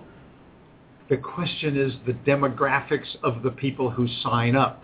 The whole underlying notion of Obamacare is we're going to get a lot of young, healthy people into the system who aren't insured and who don't feel like they need insurance to help pay for older, sicker people with pre-existing conditions. And you need probably 6 million young healthies to take care of the million. Social Security health care. To take care of Social Security health care. The million sick people. Those people are going to sign up. The sick, the people who couldn't get insurance. The question is whether those young people will. And they get turned off. They're not that interested. The penalties are not that high. That's the real question. Denise Kraft. Well, I have to say, I'm one of those 6 million. My husband and I have spent a lot of time on the website. The D.C. system is doing fabulous compared to what's going on in the federal system, and we do like what we're seeing. I mean, it has been very easy to navigate. It's been very easy to understand, and as somebody who's coming off the federal insurance program and going into the private for the first time in her career, I think it's wonderful. I mean, I'm planning on using the system and making sure that others can as well. Congressman Chris. Well, I am optimistic, probably more so than my Republican friends here at the table, that it's going to work. In fact, in my case, it damn well better work. In 2010, in the heart of the campaign, the most significant thing that happened in my family was my wife had breast cancer and had to have a double mastectomy. Oh. So now, we're not covered by anything, and it's very difficult to find health care for us because of my wife's pre-existing condition. So, obviously, I voted in favor of the plan, my wife's diagnosis, but I'm very glad I did. Now, unfortunately, for a personal reason, but there are hundreds of thousands, if not millions, of people in the same boat as me, and to give them the opportunity to have pre-existing conditions covered is, frankly, from my perspective, worth all of this right now, because I believe it will be worked out. I believe it's going to be successful, and I believe that in the end, young people will, if the cost isn't extravagant, come on board. Congressman Al. I want to blame this all on Newt Gingrich. Why? Not George W.? Because I don't like him. Oh, jeez. But it was Newt Gingrich as Speaker who basically destroyed the committee system by having things come out of the Speaker's office. They went to the committee. The committee did a dumb show and reported the bill out, and subsequent speakers have followed that route. Hence, had the Republicans been willing to get in and do the usual thing that happens in committees, I suspect we would have come out with a much better bill than one that had to be put together by just one side and had to be put together under great pressure and had to be put together while everybody's throwing bombs at it. You could almost predict that was not going to work very well the first time out. We need to get back to the committee system where all of these things are fly-specked and where you find mistakes and change them, and where the other party, whichever that may be, the other party gets to present problems, which if the majority party has got any brains, will pay attention to those that are real, not just political BS. And this is going to hold true for a whole bunch of other complicated things. Congressman Chris. Well, you're right. I mean, the way this is rolled out in the context of the whole process, it's like trying to change tires on a moving car, which is very difficult to do, obviously. Yes. And I will be the first to admit that the administration did a horrible job explaining the necessity for it to the American public, and not fighting back against those that were opposed. And to be in Congress at the time was exceptionally difficult in terms of reacting to or having a conversation with your constituents. And obviously in the 10 election, a lot of us lost because we voted for health care reform. That was certainly my case. But we knew it was coming. You knew it was going to happen. But to have the conversation at your town hall meetings, no one wanted to hear it. No one wanted to hear it until you broke it down into its constituent pieces. Which is funny you say that, Chris, because, you look at, for example, middle America, rural middle America, right, where there's a huge Tea Party base, and no offense to people living in single wides in the middle of fields in the middle of Arkansas, but that Tea Party base, these are people who, in some numbers, are not insured at all, right, but they're the ones down with Obamacare, right, down with Obamacare. That's just poor messaging, not a poor policy. Exactly, which is why I ended up voting for the policy in the end. But politics and policy are hand in hand, and part of politics is messaging correctly. Carl Tubin? Following up on what Al said, the late Senator Kennedy, in his book, talks about the fact that Richard Nixon came to him and asked him to help put together a health care program that he could sell to the Congress. And Kennedy said, no, I'm not going to do it. I'd probably have to compromise too much. And he admitted afterward that he should have done it and got it incrementally done. If he had gotten something then, it would have grown and grown and grown, and we might not have this glitch that we have. Yeah, we talk about Nixon in the 72 State of the Union saying now is the time for health care, a well-regulated health care for all. But Alan Moore, I want to go to you because when we talk about all this, because America has such a short span, They don't remember the fact that, A, the same arguments we're hearing about Obamacare are the same arguments we heard about Social Security in 32. It's the same arguments we heard against Medicare and Medicaid. It is the same arguments that we've heard about many marginally successful or now everybody embraces programs like Social Security, Medicare, Don't you Medicaid. let the government fool around with my Medicare. Exactly. Does the short attention span of America, is that part of not having everybody embrace, or is that energizing the Tea Party base? No, there's certainly something to the fact that there's always going to be negative reports and discussion. Medicare and Social Security, when they passed, both enjoyed a majority of both Democrat and Republican votes. In the case of Obamacare, the so-called Obamacare, there was not a single solitary Republican vote in either house. That is rarely a recipe for making massive change that works. And the just before, I want to touch on what both Chris and Denise said. Chris can't get insurance because of his wife's pre-existing condition, and he's got kids who need to be covered, and he needs to be covered. He's thrilled that there's now an opportunity that opens a door for him. Denise has got kids, and she desperately wants to get reasonable, affordable insurance. They're part of this group that I'm talking about that's waiting in line, looking online, wanting to sign up on day one. They're going to get guaranteed benefits and the packages that have to be offered, and although neither one of them is old enough to normally be treated as a senior, seniors can't pay more than 3 times what the youngest people pay, which is about half what it used to be. It used to be you could charge seniors 5 or 6 times. The only way that becomes affordable is if you get younger, healthy people who are not currently insured to pay proportionately more than they would normally have to pay, and you've got subsidies to do it. No, but Alan, the question is that going to happen? I get that, but here's the problem, is when you're talking about a 20-something new college grad that may be trying to start up his own company, has no coverage, and obviously he's going to be past 26, that 27 to 32 range.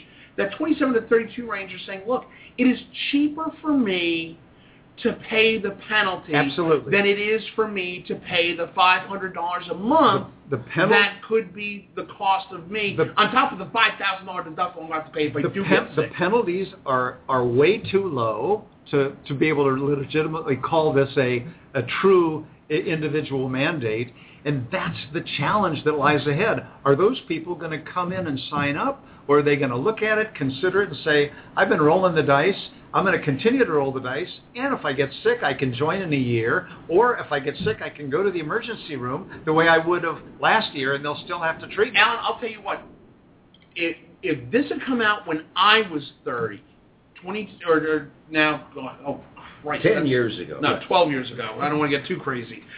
12 years ago, if this had come out when I was 30 and 100 pounds and healthy and everything, I paid the $150 penalty all day long.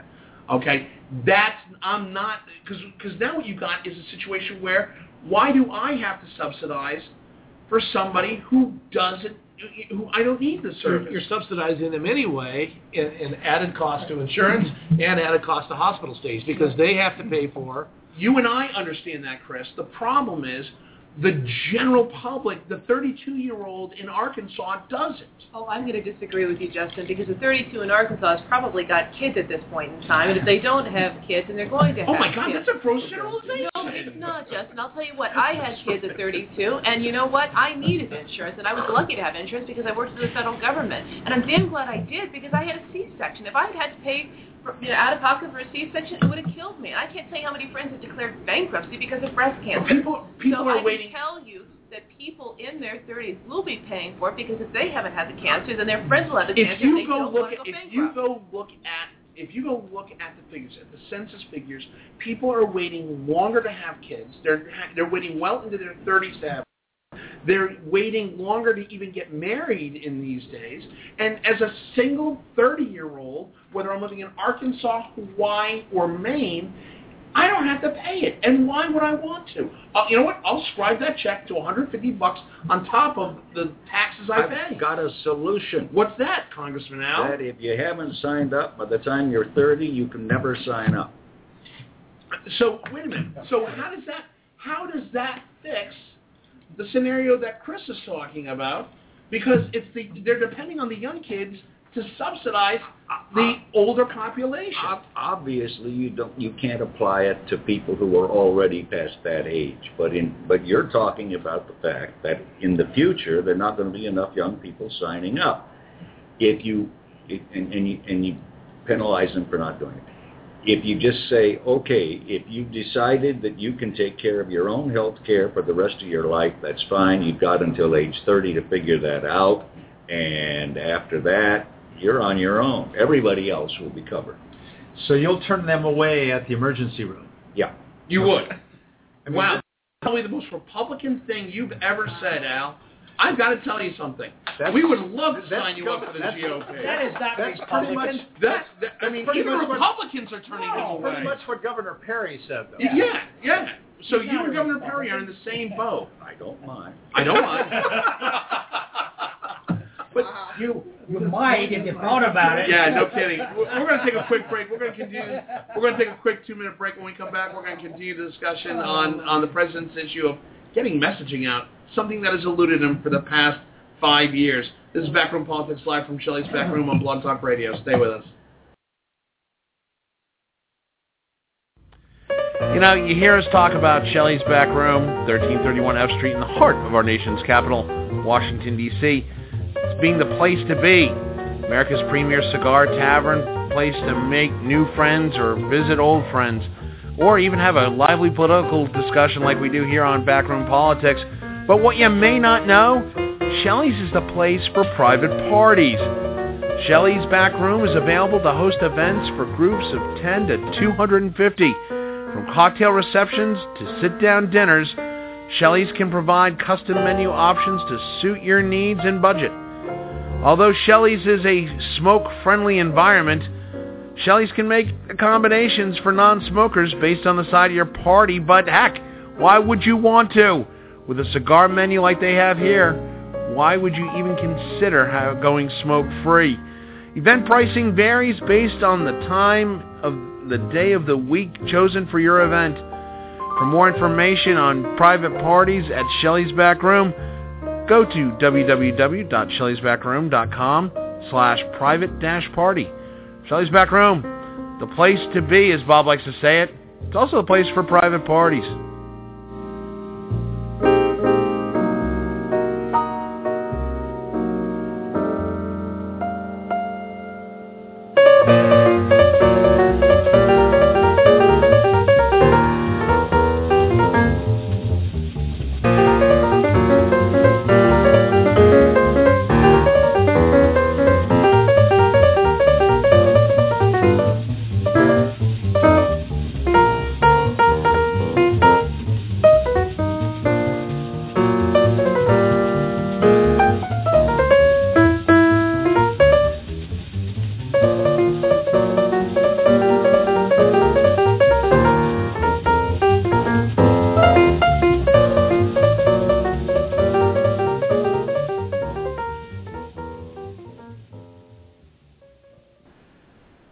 Shelley's Back Room, 1331 F Street in the heart of our nation's capital, Washington, D.C.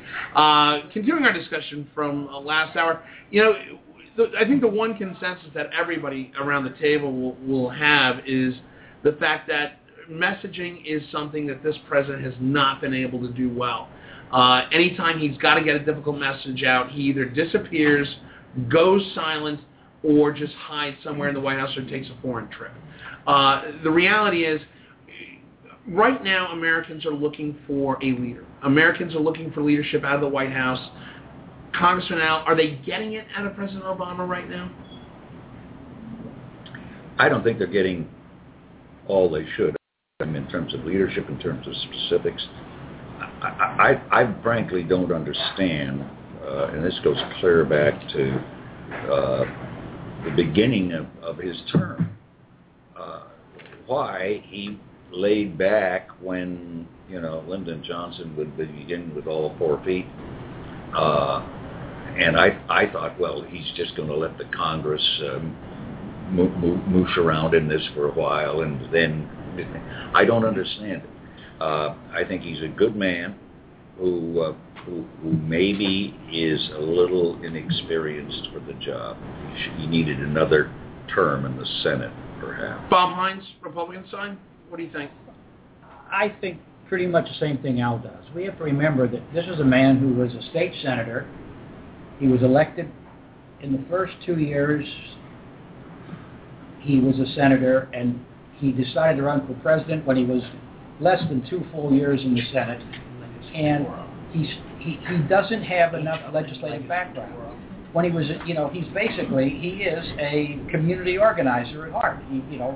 People's choice. He wants to do this. He wants that. He doesn't have the facility, I don't think, to gather people around the table, sit them down, and say, we're going to sit in this room until we solve our problem. But Bob, you would think that even as a community organizer, I mean, look, we all know some community organizers. I actually know a couple out of Chicago. I know a couple out of Detroit, out of New York City. These are people who actually do that, who actually get a group of people who may be disparate, who may disagree, around a table and say, look, we as a community have got to come together. But that's not government. No.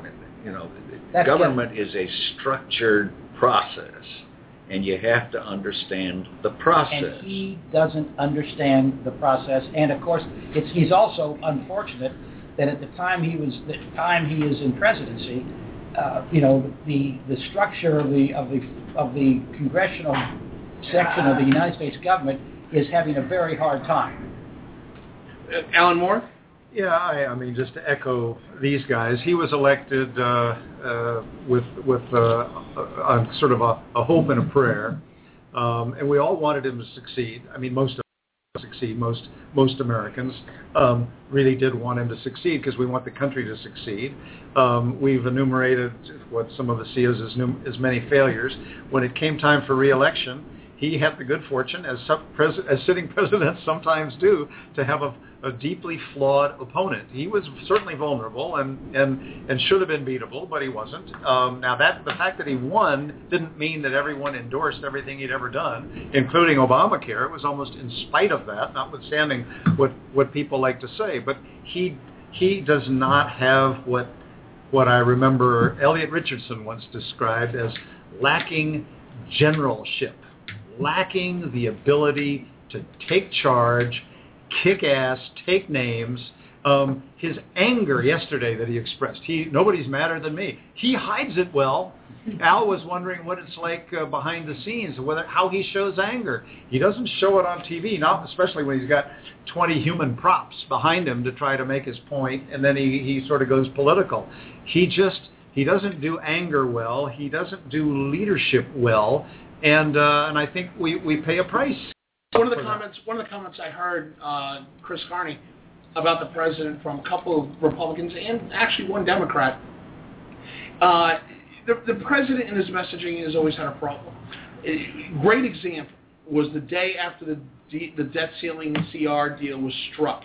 Instead of showing leadership and saying, look, we're all going to work together, we're all going to, this was a big mistake, we understand that, we will work better to gain your confidence, he comes out and lectures on his presser that afternoon.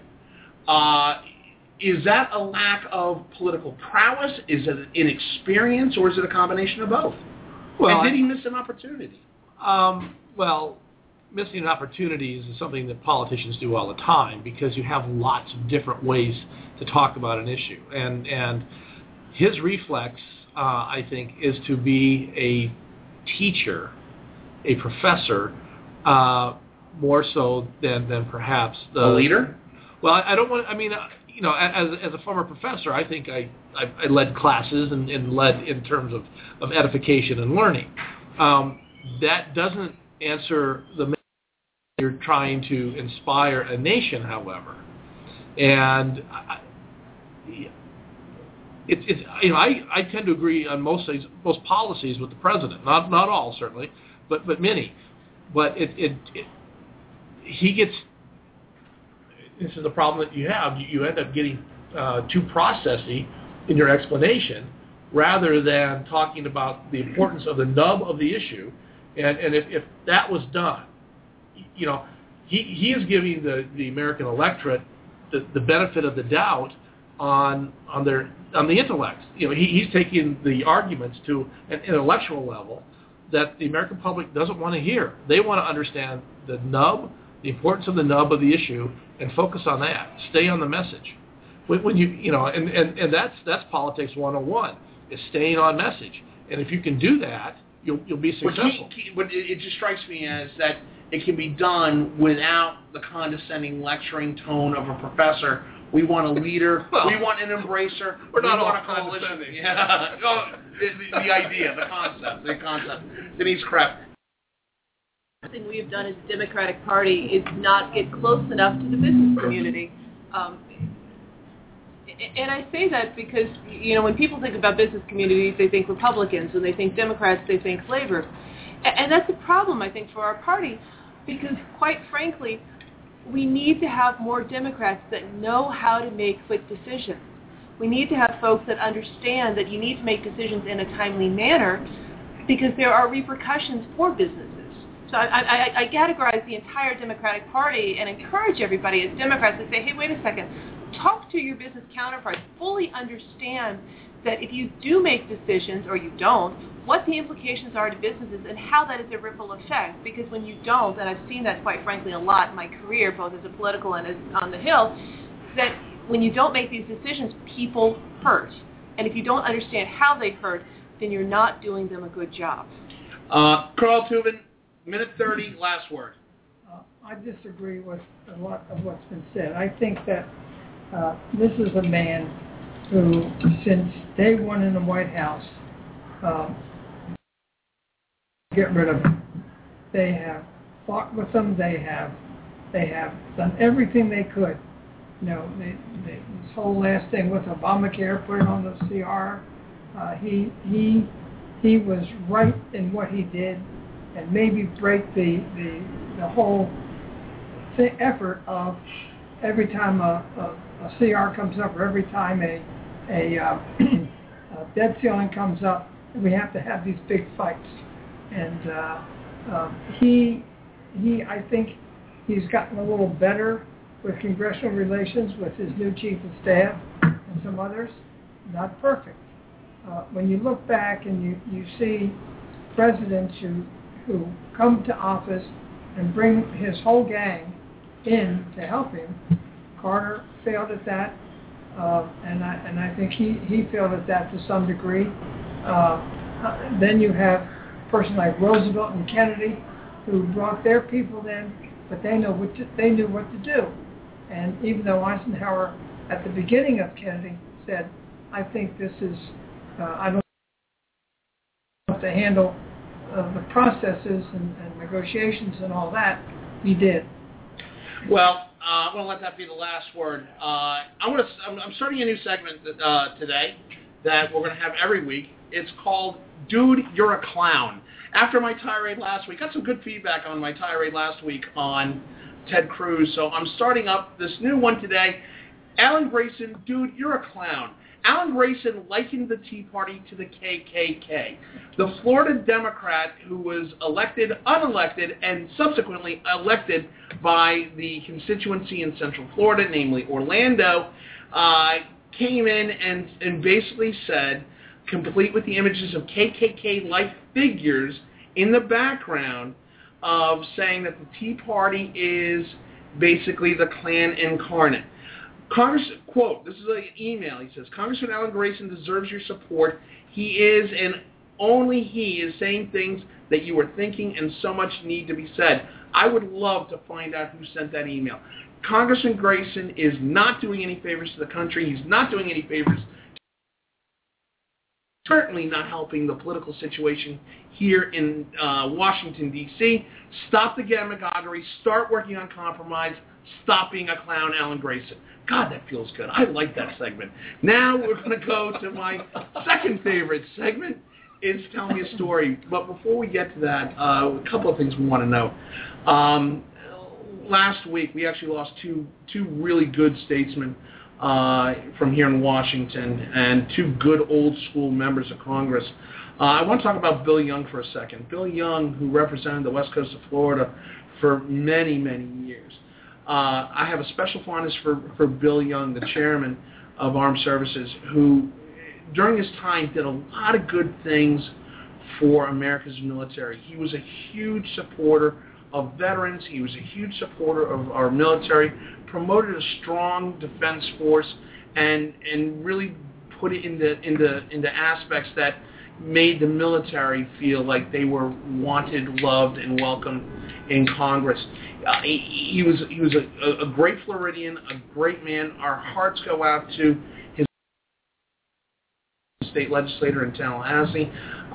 That's a loss that the state of Florida is going to feel, and we can't say enough good things, or at least I can't say enough good things about Chairman Young. You're going to be missed, Mr. Chairman. And then, of course, the other big loss last week was one of the notable speakers of our time, Congressman Al. You want to talk about yes, Speaker Foley? The one thing that I think Bill Young and Tom Foley had in common were they were very nice people. Mm-hmm. And they got their things done by being nice, not that they weren't... And worked with both sides. And worked with both sides. When Tom Foley came to Congress, he was in about his fourth term, I think, when it became common knowledge or common consensus that he would someday be Speaker. And that turned out to be the case. And the reason was that he was a thoughtful person who could explain issues well, and was frequently, members would cluster around him. He could explain it, and he had leadership that way. There's a funny story about that. I remember one of the young members of the Washington State delegation came to him and said, "Why are all these people voting for this bill?" And so he explained it to them. And a few minutes passed, and the guy looks up, and Foley had voted against it. And he goes over to Foley, and he said, "You told me to vote for this bill." And he said, "No, I didn't." He said, "Well, what?" He said, "You asked me why people were voting for it. I told you why people were voting for it. I disagree with that. I voted against it." And someone said that Foley could tell you three sides to any issue. That was frustrating to some people, but it showed what a thoughtful person he was. And he was kind, gentle. I saw him once show a side of him that many people wished they saw more of him. It was in a Democratic whips meeting. It was over the bank, the so-called House Bank, and because he had decided to go ahead and disband the bank. And Foley listened to a whole lot of this and then leaned forward, and he could be very stern. And he said, "Will you tell me why it is you want a bank in which, by a mere majority vote of the House, everything in your account can be made available to the public? A bank in which you can make no loan, a bank that pays you no interest. Why do you want it?" And then there was silence, and the meeting moved on to something else. So he was extremely thoughtful, and it turned out, I think, probably not be to his advantage at a time when people wanted somebody to be pounding the gavel. Bob Hines. Mr. Foley, when Speaker, the minority, a good friend of mine, Bob Michael, and the two of them, the Speaker and the Minority Leader of the House, could not have been farther apart in policy if they had tried on a basically day-to-day reality. However, They were close friends. They worked together.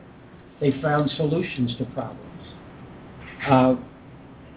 Bob wrote a marvelous article in the Washington Post, a eulogy, if you will, almost to the Speaker, that laid out the relationship, how it worked, how well it worked, how they were able to come together not as great personal friends, but as political friends, able to solve problems.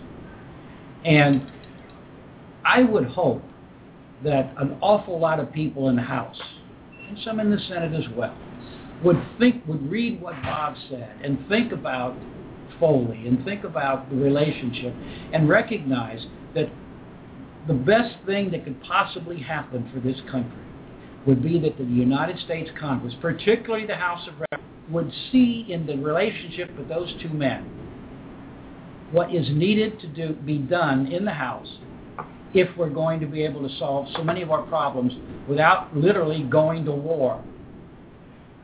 Agreed. Here. And I would add, I talked to Heather Foley, and Bob Michael was the last person to visit Tom while he still was able to speak.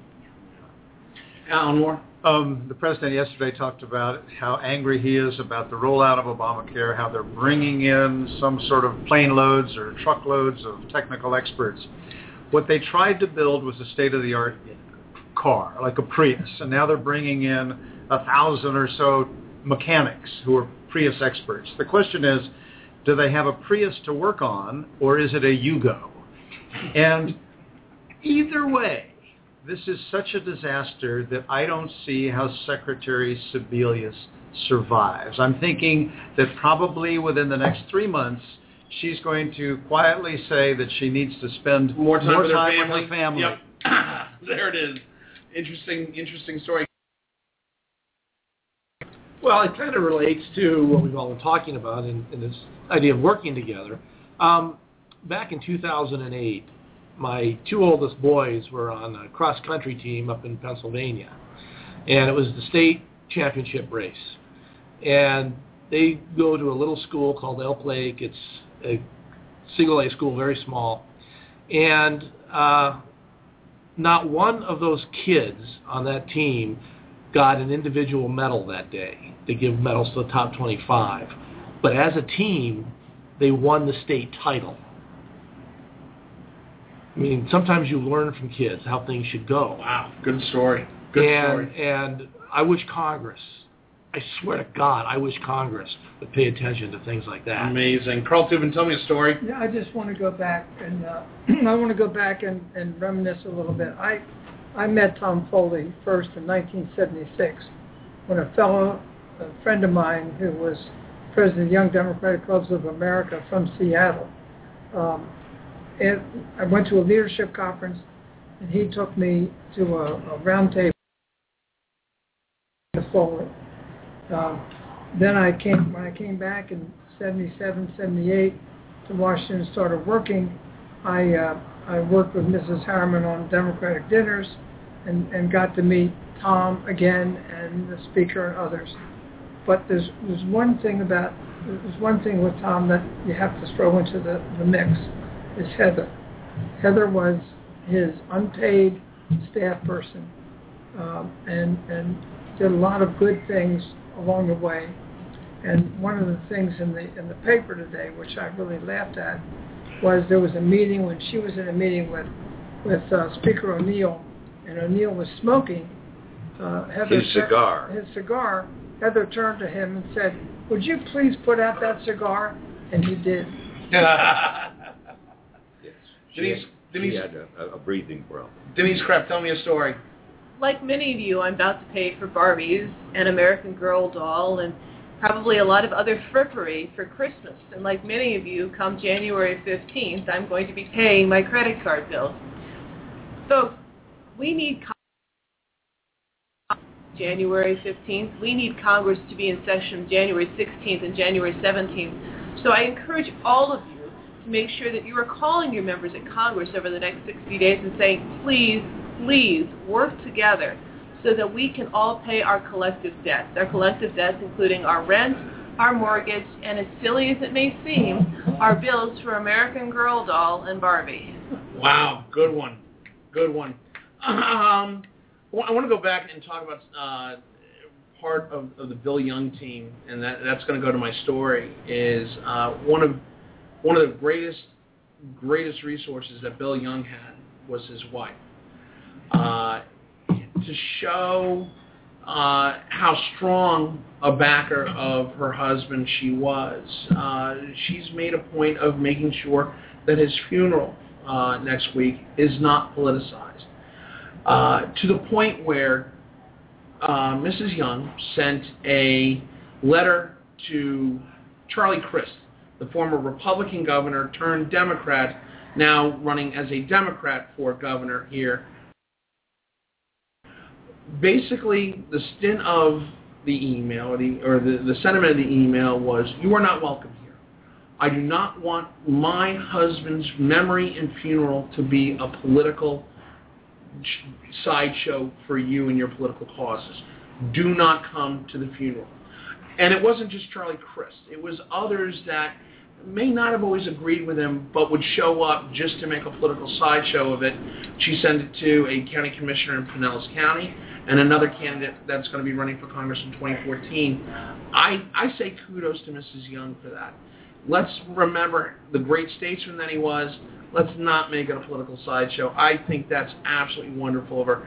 This is also the same woman that during a speech in 2006, during the State of the Union address, was removed by Capitol Police for wearing a T-shirt that said, "Support our troops." She was removed from the gallery by Capitol Police during a State of the Union.